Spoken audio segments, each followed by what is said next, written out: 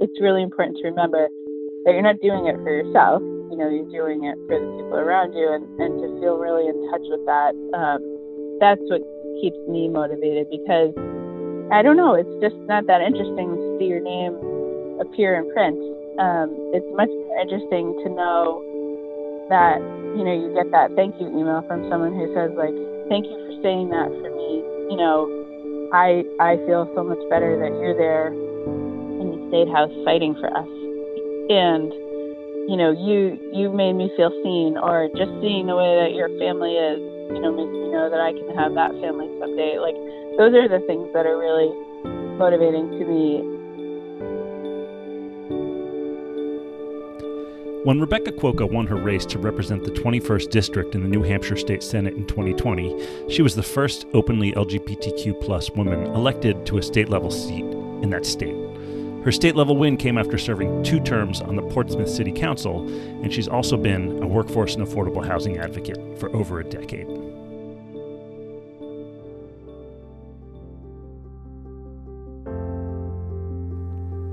I'm Dr. Max Clow, Senior Director of Leadership Development at New Politics, a bipartisan organization dedicated to revitalizing American democracy by recruiting, supporting, and electing servant leaders who put community and country over self.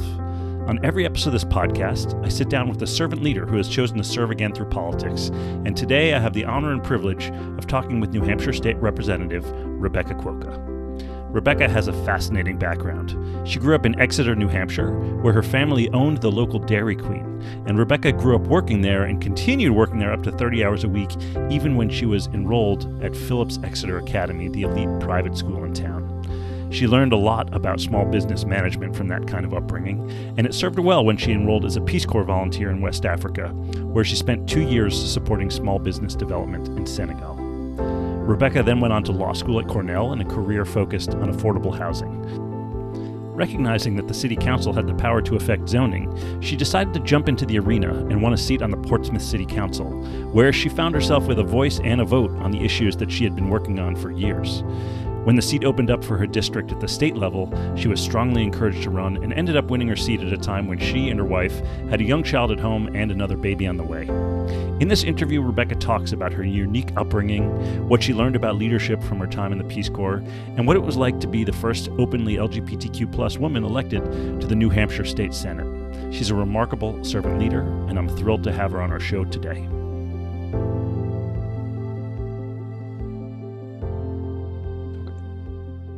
Rebecca Kwoka, thank you so much for joining us on the podcast.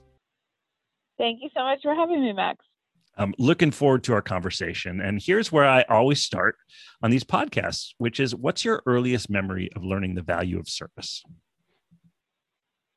Oh, that's such an interesting question, Max. I often wonder sort of where my feeling of duty came from, but I grew up in a big family, and I wonder if that had something to do with it. I only have one brother in my immediate family, but I grew up around a lot of cousins and uncles and great aunts and uncles on my mom's Italian side of the family. And so even from a little age, we just sort of took care of our elders, and, we always kind of understood that things were easier for us than for them. And so, it was better for us to help them out. So I wonder if that was part of it, but my parents were also divorced. So I feel like a lot of people contributed to my growing up and the opportunities I've had. And I always just kind of feel like I want to make sure that I give back and do what I can to help other people.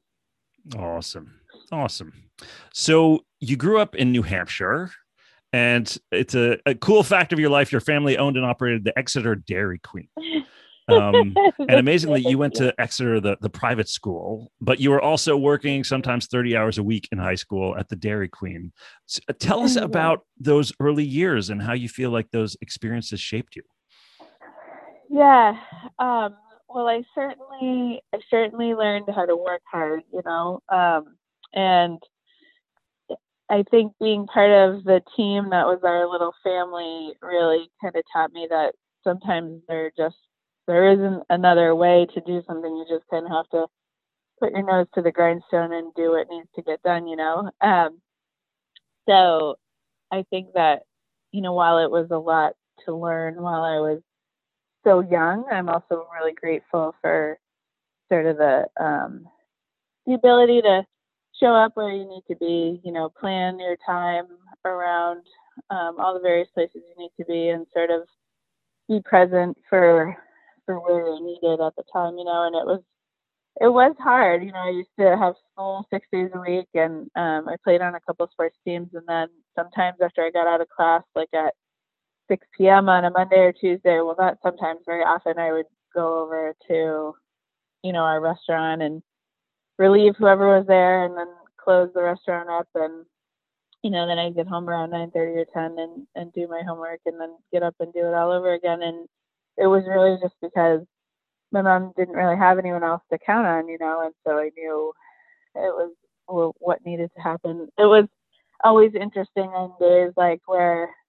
school would be off for Principal's Day or something, because inevitably, students from the high school would stop by the Dairy Queen with like their dorm meter or somewhere, to get ice cream cones and stuff. And so I'd be there working, and they'd be there visiting. And, or sometimes on Friday nights, my friends would all go out bowling, and then, they'd stop by to kind of say hi to me because I was at work. So it was hard work, but I think, again, I'm just kind of grateful that so early in my life, I kind of understood that sometimes you just got to do what you got to do, and you'll do it, and kind of learn that faith in yourself to do all the things that sometimes feel right on your plate. So, yeah. Right. Amazing. And on behalf of my 10-year-old daughter and 12-year-old son, I have to ask, how many times would you just give yourself some free ice cream? Would you just serve yourself? Well, usually, like, if I came home at night, I'd bring like a little tiny ice cream for each of the three of us, Nice. We'd have ice cream. Nice. But yeah, I still love ice cream. How can you not? How can you not? Awesome. It's kind of my kid's dream job, is to work at Dairy Queen. It's great. So tell us how you ended up in the Peace Corps. You ended up spending a couple of years in Senegal in West Africa. How did that choice happen? Yeah, I would say a combination of a bunch of things. But when I was graduating from Dartmouth, as is probably evidenced by the work at Dairy Queen, I had a little different background than a lot of the students that would be at Dartmouth, and I think for them, they had mommies and daddies who had worked in offices and, sort of like had professional connections. Maybe they lived in cities, and they kind of knew how everything worked. And honestly, I was sort of on a different page. I was just kind of trying to figure that all out. My dad and mom both worked at the Dairy Queen, and then my dad was in real estate for a little while, but they never really were like, I guess sort of people that networked and did all that stuff. So right. I think in trying to figure that piece out, in combination with sort of this feeling that I wanted to do something that mattered. And at the time, we had just had 9/11 while I was in college. We were at war in Afghanistan, we were at war in Iraq, and those were both new constitutions were being written in both places, and sort of the question of like conversion to democracy was happening, and all that was really, really interesting to me, and sort of how do you create rule of law or civil society in the ground in a place that hasn't practiced that and doesn't have sort of the Lions clubs and church groups and soccer teams that America kind of relies on, to create a civil society. So all that was kind of combined, and I wanted to be somewhere in the world where I could learn more about Islam and sort of how that was different from how we grew up. And so someone kindly said to me, like, you would be a great Peace Corps volunteer. And I didn't have any idea what that meant, but I was intrigued, and so I just sort of started to find out more. And, I had happened to take some years of French when I was younger. And so that was kind of a plus to put me in like a French speaking place. And I was interested in business and economic development and how that helped people kind of improve their lives. And so Peace Corps interviewed me, and they kind of came back with this opportunity to be in Senegal, West Africa, which it is a Muslim country for the most part. There's about 5% of the population that practices Catholicism. And they had an opening for me to be what was called a small business development volunteer. And they said, having grown up the way you did in your own small business, you have a lot of skills you don't even know about that can sort of help entrepreneurs on the ground over there. And so I said, okay, and they had the opportunity to kind of travel, right after I got out of college, and I was thrilled with the idea. My parents were not. They Okay. kind of thought I would graduate from an Ivy League school and go do something like have a corporate job in one of the big cities, right. But I think I just, that held no pull for me. I know I wanted to do something that mattered, and I felt like it was a unique time in your life. When else do you not have, a mortgage or, sure. like credit card obligations or kids or whatever it is that you have, it's a unique time. So I felt lucky, and they said yes. And honestly, it was one of the best things I'll probably ever do in my life. It was great. So tell us a little more. I think for a lot of folks, Peace Corps remains a really kind of exotic experience that they don't understand. Like, what did you wake up and do in your efforts to build small businesses? Like, what were you doing? Yeah. And this is where I start to see the overlaps, between the service at that time and politics and what it is in modern life. But in some ways, it is what you make of it, right? I mean, you do have a job. Your job is to be there and to help, but that leaves a lot to your discretion and to your sort of self-starter attitude, and ability to kind of figure out what's needed. And so, so for my part, what I eventually ended up doing in my second year was working largely with women's groups and with vocational high school students. And I did that largely in Wolof, which is the local language there, because most women, don't complete school, and so they don't know French. And frankly, I didn't really either. My French was winter, so I almost got better at Wolof just because that's what everybody was speaking around me all the time. And I think for high school students, they were interested in what was next. Like how would they build a life? How would they build a family when there's really no sort of formal economy? There's very few salary jobs. Right. And so they're sort of looking at life going, what do I do with myself? And so with a vocational skill, they had the opportunity potentially to start a business, or to go into business together. And so we spent a lot of time talking about that. There was a sort of a simplified Monopoly style game we would play together where, they would go through an iteration of like 4 different weeks, and they made spending decisions between investment in their business and savings and sort of spending on their family. And at the end, the result is supposed to indicate that like the more you invest in your business, the more it returns to you, just to kind of help them understand those concepts. And so I would kind of conduct like little courses that would be, a certain number of sessions, and I made up a thing where I gave them diplomas, at the end. Oh, wow. Mm-hmm. And they thought that was great. And then with women's groups, I tried to do a similar thing. We played that game a little bit, which helped them understand, but they, for the most part, women are a huge driver of the economy in Africa, and so it was helping them understand that, they did have skills and they did have financial literacy, and they did, have an understanding of what marketing was and, what they were doing. They just kind of needed to like lean into that stuff and understand like where they were making money and where they weren't, and or like what would drive them to buy a new piece of equipment. Well, it would be if they could make more money with it in the long run, And so just kind of talking through that stuff with them on an individual basis was something else I did. So it was interesting. You just kind of have to meet people and figure out what to do with your time. But it's not so different, being a policymaker or any other kind of service, I think. So cool.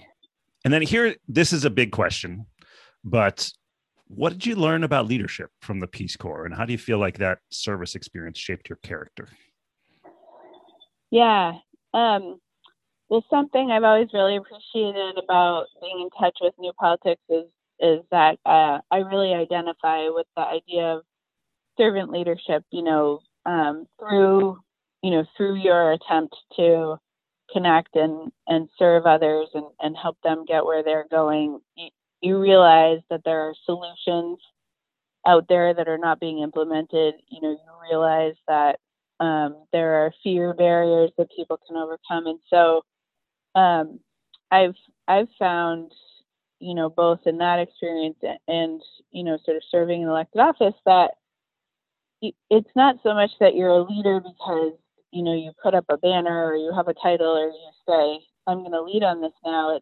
It's because you find that there's a role for you, in this ecosystem that, you are sort of uniquely positioned to fill. And in that way, you can lead change that helps people on a structural basis, so that 30 people aren't fighting the same battle. You can help remove that barrier, and then those 30 people can advance. And I think that it's not every day that you find those opportunities in service. I do think they're in some ways hard to come by, and in some ways everywhere, right. That you can actually fix them, though, is something that, like, you have to be at the right level at the right time with the right mix of people around you, but I do think when you sort of identify, like, hey, this is a common problem to a lot of people, that's sort of where I view, what leadership is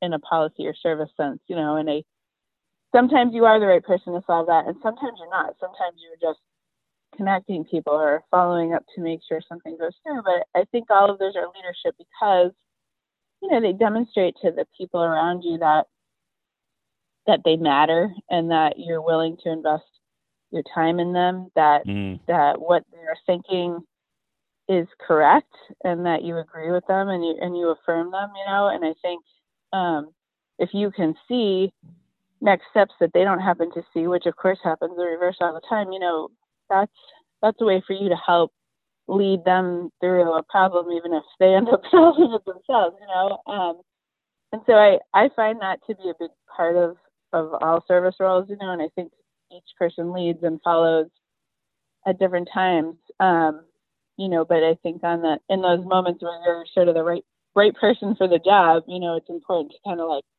step into that and just run with it because, I think you can really help people. Love it. Love it. And I'm going to come back in a moment to this. You talk about sometimes you're the right person and sometimes you're not. So I want to bring us back to that. But first, you chose to go to law school. Why law school? What did you hope to do as a lawyer? Yeah. These are all like big questions, right? It sounds like you know what you're doing in retrospect, but I think that again, I was sort of driven by this idea, like, what are tools that make an impact, and I saw that law and legislation and policy, they matter and they do affect people and they do create equity and they do create inequity, and in places where government and the rule of law doesn't work, which used to be confined to some parts of the world, but right. Is increasingly a problem in other places. There are structural assumptions and things that are in place that allow people to accomplish what they're trying to accomplish more easily in many cases. And so sort of being able to work with that tool and figure out, how I can manipulate it and how I can do that for the good of people. It was always kind of appealing to me because I feel that, at the end of the day, like, we all are connected by certain things and our policies all around us are one of them. And so being involved in that just felt important because it's like a foundation of what everybody does. lo and behold, you go to law school, and that's not the that's not what you're talking about, right? Right. I've heard about that. Yeah. So I would say, law school was the right decision for me, but I certainly didn't go to law school and then end up practicing the kind of law I thought I would. That said, I think it's still been a huge help to me as a legislator. Yeah. So let's start talking politics. So you served on the Portsmouth City Council. Tell us about the choice to decide to run, and this choice that, hey, I think I'm the right person for this. How'd that go down for you? I know. Well, it's such a big decision, and it's the key question, right, for everybody. Like, how do I make that decision about putting my name on the ballot? And it's not to be taken lightly, because it is a big decision, and it does involve your whole family and, frankly, your whole support system and ecosystem, no matter what level you run on. But at the same time, I do think it often comes down to this sort of gut feeling, like, am I the right person for the job? And I think it's really important to listen to that voice about whether you have skills or a particular issue know-how, or whether you're just good at translating, complicated concepts into something people can understand. Those are all really good reasons to run for office. You will always have the voice that says, oh my God, can I do this? Whether that's because you view yourself as potentially unqualified. You just don't know once you're in public whatever would happen, and in 99% of cases, nothing that interesting will happen to you as a public figure, but you're in the public, and so your life sort of takes on a different character. And I think, just the time commitment is intimidating to a lot of people. And yet, all of those things are things you will learn to overcome, and you will figure out a way around, and what's most important in your life will sort of sort itself into the right buckets. But you can't replace sort of being the right person and being a person that's strongly driven by ethical values and by a sense of service, because,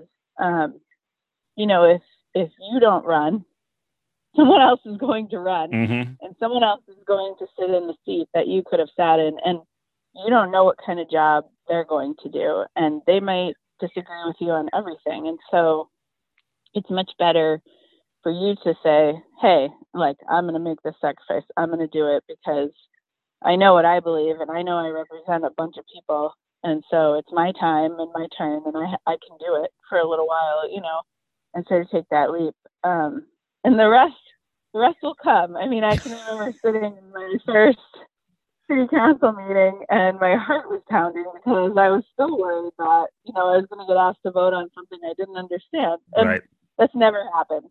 It's never happened that I wasn't prepared and I didn't feel comfortable with the vote I was making. In fact, I often feel over-prepared. So I would just say to people out there, it is sort of a gut call, but if you think you're the right person, then do it. Love it. Any advice? I mean, we run an answering the call program that is for servant leaders who are thinking about getting into office, and we hear a lot of these kind of doubts and fears and questions. Any advice on how to kind of confront that stuff in your soul? Yeah. I mean, some, I don't know if it's enough for everybody, but I do, think about who's around you, because you're never going to do this by yourself. And then that's just not going to happen. You need people no matter what level you run at. And whether that's, your 5 friends who come canvassing with you on the weekend for city council, like I had, or your buddy who can help put your website together, or your other friend who, has done some minor fundraising and can at least get you started. All of those people become big parts of your life, and they all are happy to help, because they're not stepping up to run, but they still want to be involved, and they are in your life around you, especially if you're the person thinking about running for office, you probably know who they are. So talk to them about how they could help you proceed. I have always had,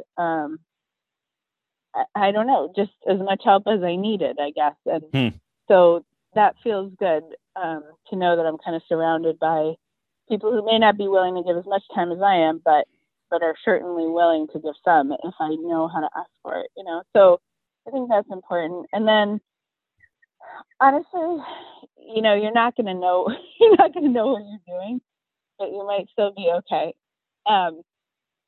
Because I didn't know what I was doing. So, you just kind of get started and you figure out like how to do a website and how to print a cardboard and how to put up a yard sign and like people appear and they give you advice and you're just kind of trying to meet everyone and ask all these questions and all of a sudden you kind of know more than you did and then you just keep going. And so at the end of the day, I just kind of stuck with this idea that like, well, I've always worked hard and I think I can help and I'm just going to keep going with that attitude, and that's gotten me through 4 elections. And so now I know more. Now you know more, right. Love it. But I think, just put one foot in front of the other. Love it. How do you think your service background informed your approach to campaigning and to governing? How do you think you take that with you into this work? Yeah. All the time. Because as anyone who pays attention to politics these days can see, I think that there are different reasons that people get involved. And I know for my part, it was exciting for a little while to see your name in the paper. You kind of were like, oh, cool. I'm featured in this article. But for the most part, that's not what drives me. And frankly, I have always been a fairly private and introverted person. So a lot of this has been kind of an adjustment to me. And I feel like I've learned the skills that I need to kind of adapt, and I'm always getting better. But I see in others around me that those sort of individual accolades or sort of praise are more important, and I think that it's really important to remember that you're not doing it for yourself, you're doing it for the people around you, and to feel really in touch with that.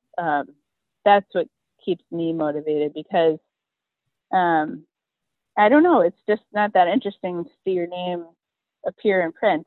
It's much more interesting to know that, you get that thank you email from someone who says like, thank you for saying that for me.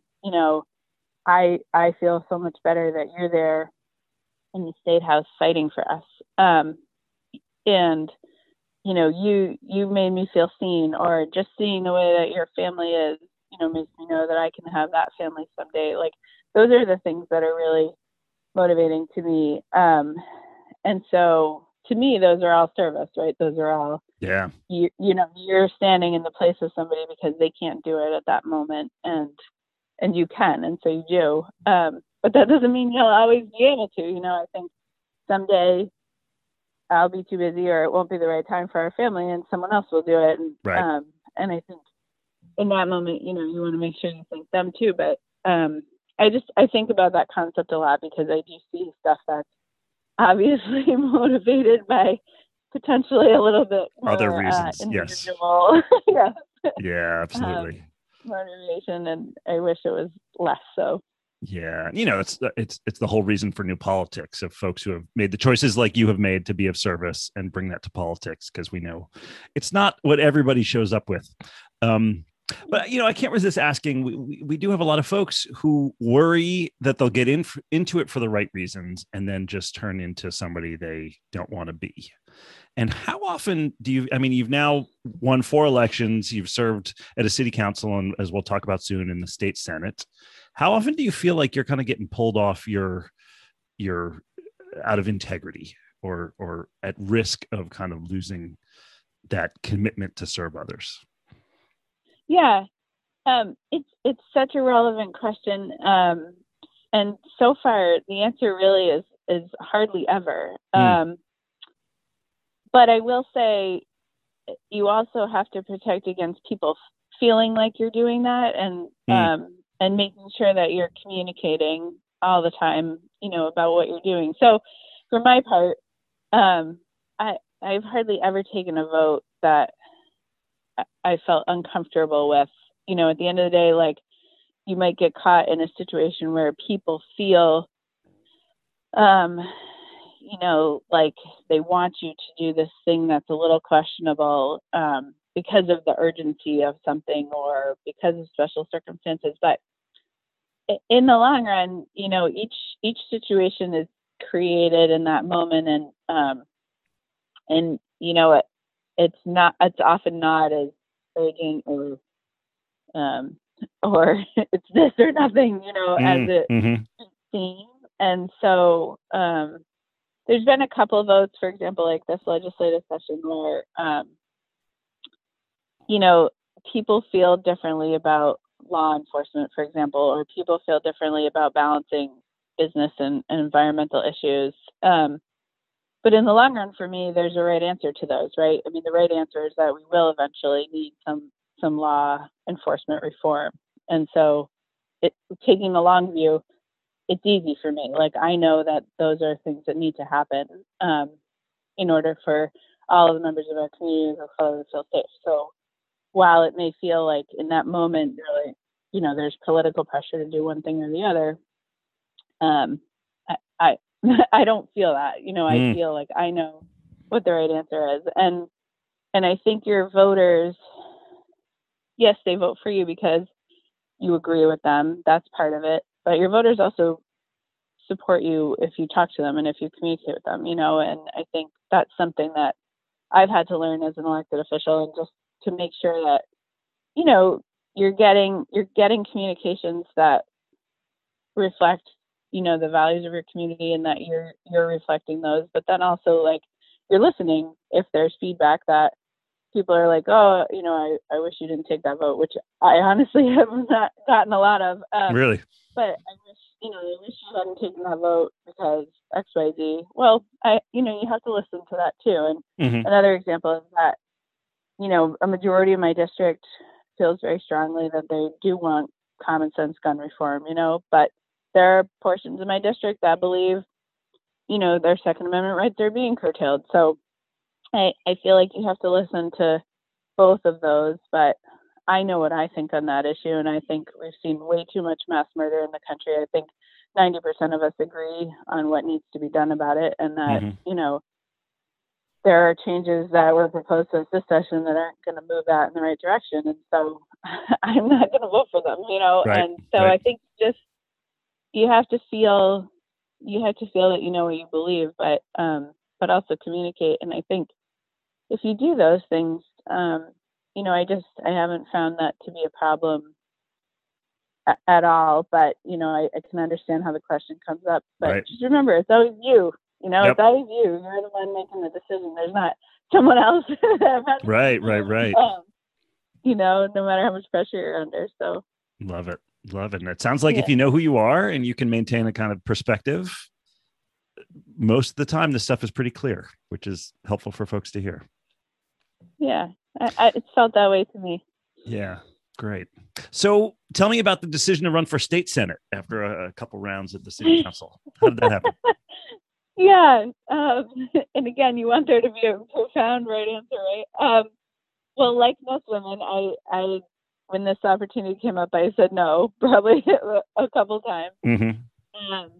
But essentially, what happened was that the longtime senator from our district was retiring, and so she had always been sort of a policy mentor of mine. We happened to have overlapping areas of expertise, and so we had worked together. There had been a couple of issues we had disagreed on locally, which is also interesting. But when she was going to retire, my name just kind of quickly became part of the conversation, which was interesting for me because I had a 9-month-old daughter. I'm just taking a step back, and spending time with my family over the next few years. So it was a hard decision, honestly, and I did say no because I felt like I had already asked a lot of my support system.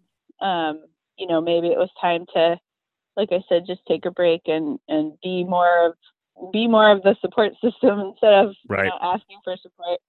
Right. But the more people I talk to, you know, and I think you hear this story over and over, but there's sort of a, you know, a sort of a feeling that I represented people that needed a voice right then. You know, I mean, I'm the first ever openly LGBTQ woman elected to our New Hampshire State Senate.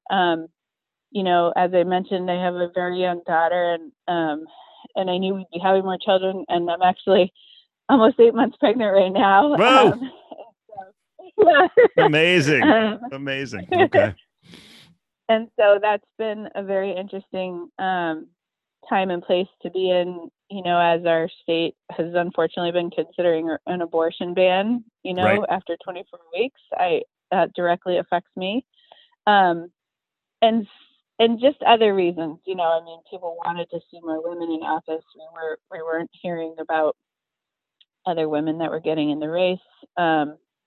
And I don't know, there were just a bunch of people that like really believed in me. And so I said, okay, you know, I guess I'll just try this, because my wife said to me, you know, if this is something you're ever going to be interested in, you know, you have people on your side right now who want to see you do this. And so this is your shot. You should do it if you're interested. Mm-hmm. Yeah. Mm-hmm. Yep.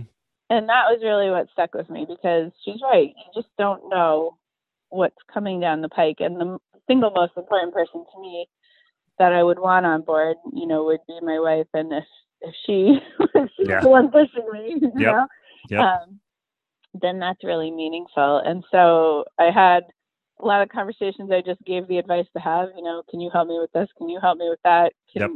Can you give me money? Like, you know, I went around and sort of did like an initial fundraising tester set of meetings, because, you know, for city council, I had to raise about $4,000. For my Senate run, I had to raise 112. So that was a really different undertaking. Mm-hmm. Yep.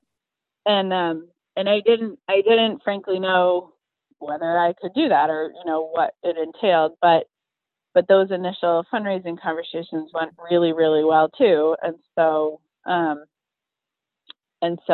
decided to jump in. And when I did, there was nobody else in the field. And then on the very last day, like in the last hours, I ended up with a primary opponent. And so that, you know, completely changed the race. But it was a super interesting race, and I feel so grateful for all of it. And I'm so glad I did it, even though I initially said no, you know? Yeah. Amazing. So we are having this conversation during Pride Month in 2021. And did want to talk to you a little bit more about this. Of, you know, when you won your election in 2020, you were the first openly LGBTQ woman to get elected. What was it like running as a kind of out member of the LGBT plus community in New Hampshire? Yeah. I have to say it was very welcoming. And, you know, I think that my particular story is that, you know, I sort of, I don't know, came out or sort of fell in love with my wife late in life. You know, I was 33, and I've always gone through that publicly. And I feel like that's been an important part of my story, because to me, you know, we are a family just like every other family. We live our lives extremely similarly to so many families, you know, and so that's important for me to help people understand and to sort of show them. And it's been a source of really meaningful connections too. I mean, I've had young women who, you know, they'll send me notes that say, I identify as queer and I want to have a family someday. And it's really neat for me to see like how you guys are doing this, and, you know, that you've been so accepted. So it's been a really, I would say, positive and neat part of my journey. You know, there's been virtually no sort of negative side to it.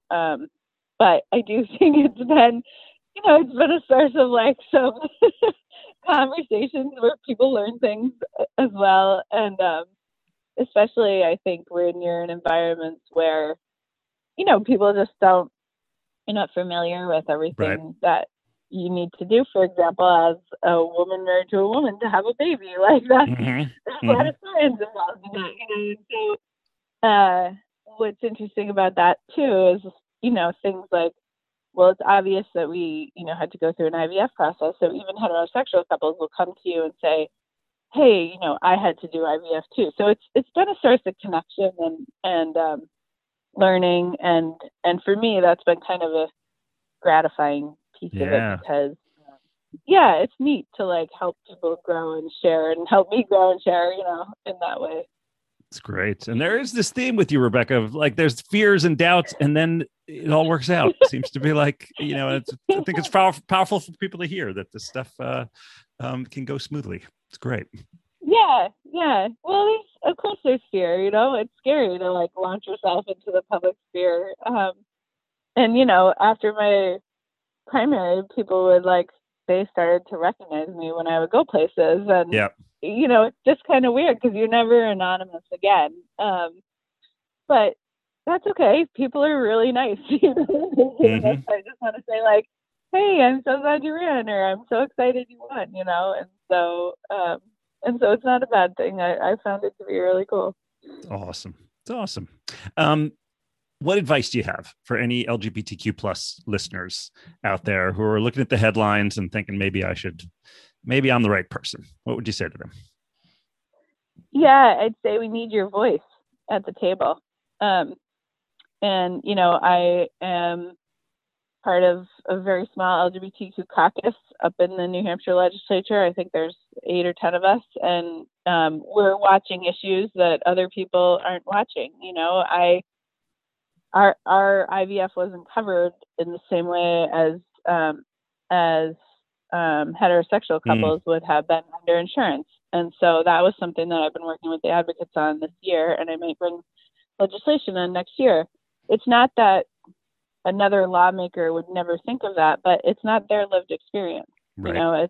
It's our lived experience. And so you bring that knowledge to the table, regardless of what your other qualifications or trepidations are. And that has value because it will affect other people, and so never doubt that your voice and your unique story add something, because they do, and again, if you don't run, someone else is going to run, and they might be a perfectly good person, but they might not have your unique set of experiences or your policy ideas or your work ethic, and so what you have and what you are, that has value to this process, and your voice matters. So I would say, do it. Awesome. It's great. And, another theme that comes up from a lot of the servant leaders we work with is, what will this do to my family? Should I choose to run for office? And so you're a mom with a young kid and another one on the way. What advice do you have for those folks who are asking themselves that question and see that as a barrier? Sure. Well, I can't tell you it's always easy. That's not something I can let slip out of my mouth, but it's worth it. And, if your partner or your husband or your wife, your spouse is in with you, then you can do it. If they have hesitations, you guys need to visit on that and sort it out, because it is going to be about choices all the time. And it's going to be stuff like, okay, I have this 7 p.m. Zoom, sorry, I need to get up from the dinner table now, or no, we can't go to that barbecue on Saturday because I have to go to this event at the park, or geez, I just got home from a 10-hour day up at the legislature, but now I have a state committee meeting. I'm sorry, I can't relieve you with the baby yet, and those are real things. And I think you have to know that your spouse is going to absorb them. And, that's the conversation we were ready to have, because I had served at the local level. So we sort of knew some of the stuff involved, going in this time. And luckily I have a partner who utterly believes that I have something to add and thinks all this is worth it and does everything she possibly can. And so I'm lucky, but even in that circumstance, it's still a lot. And so I think having that conversation is important. That said, our life is so full and so rich with all these interesting things that we wouldn't have without all those choices. We wouldn't have the chance to walk down the street and know so many people in our community. We wouldn't get invited to like award ceremonies for these super cool tax credit projects. We wouldn't go to cemeteries to hear these neat ceremonies on holidays. There's all this stuff that that you do and that you're a part of and that you're aware of and that you can sort of follow going on around you because you've made this choice to step into the arena. And for us, like all that stuff is just, it's so cool. We get to walk in the Christmas parade, and just stuff like that. And it's fun for us. And so it gives us something to talk about too. Like my wife is such a trusted advisor of me on so many things. And I say, geez, I don't know how to respond to this. Or remember I was telling you about that policy issue where, well, here's what happened. And, I'm trying to figure out like who I should call next about it, and she helps me through all that. And so I think it's, at this point, it's like a part of our relationship and we view it as something that like we should do for the time we can do it. And then when we can't, we won't, and someone else will, but I think, it is a real balance. But again, I can't say enough that I just think ultimately it's so worth it, even though it's so hard, Yeah. And I have to say at this moment when so many people are focused on how toxic politics is, you make a very strong case for just the positivity and the benefits of what comes from trying to serve the community. So it's awesome to hear.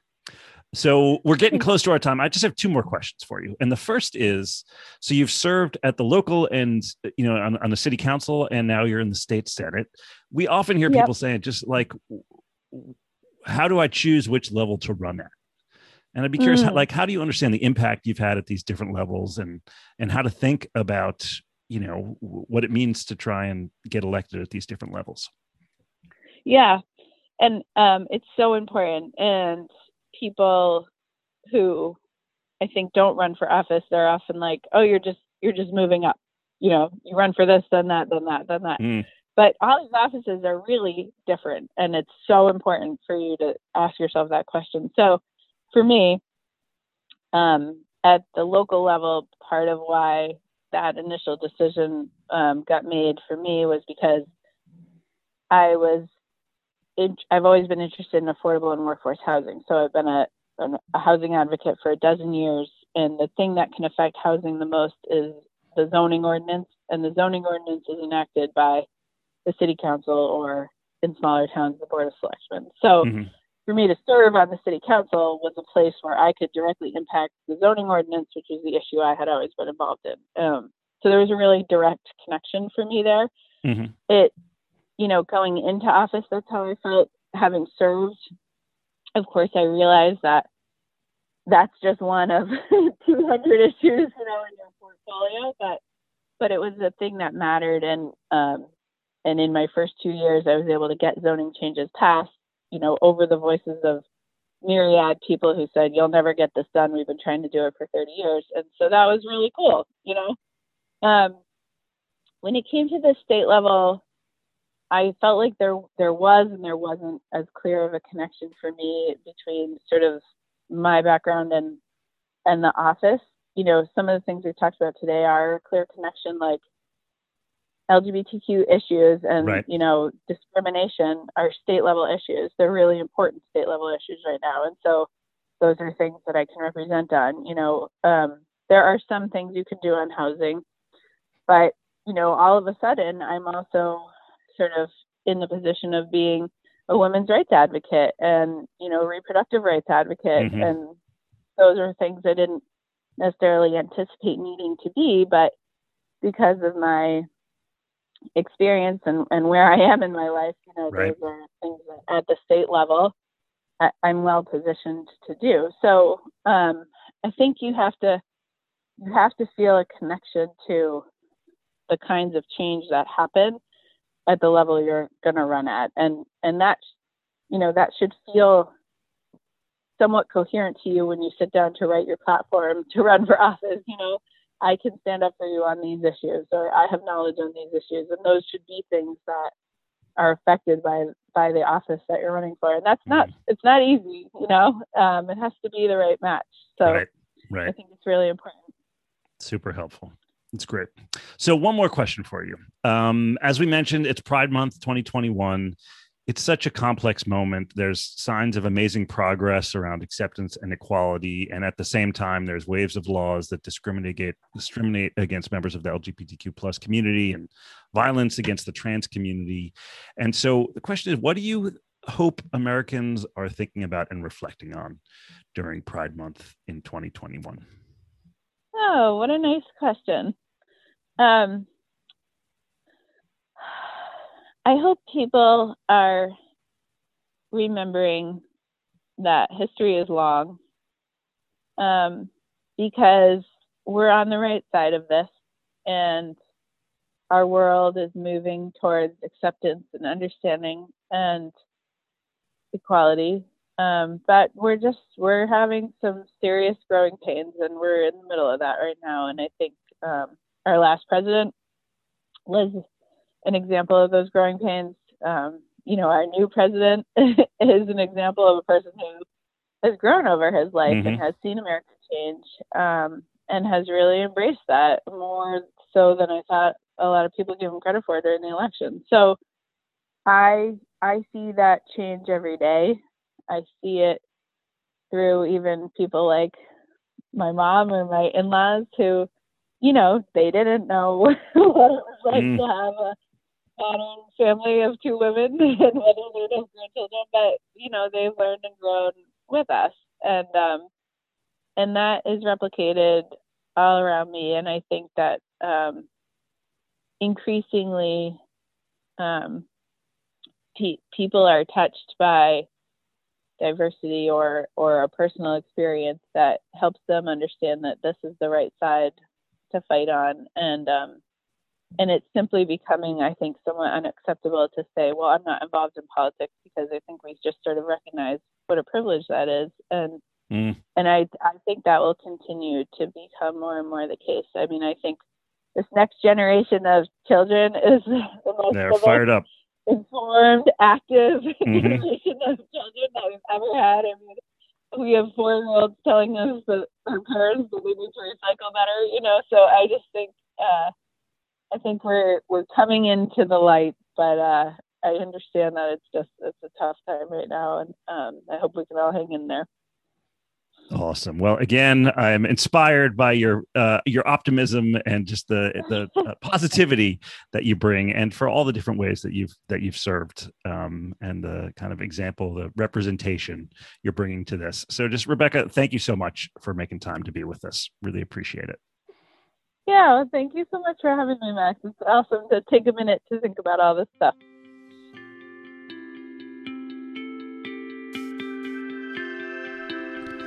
This has been the New Politics Podcast. I'm your host, Max Clow. Thanks for listening, and I hope you'll join us for our next episode when we meet another servant leader who has chosen to step up and serve through politics. If you want to learn more about New Politics and the candidates that we support, please check us out online at newpolitics.org. And if you're a fan of what we're doing with this podcast, I invite you to become a subscriber and give us a positive rating. It's a small act that helps us out in a big way. And if you believe in the work we're doing here at New Politics, please consider donating via our website to support our efforts to revitalize American democracy by bringing more servant leaders like Rebecca into politics. And I'll leave you with this question. How do you feel called to serve at this critical moment for the nation? Thanks for joining. See you next time.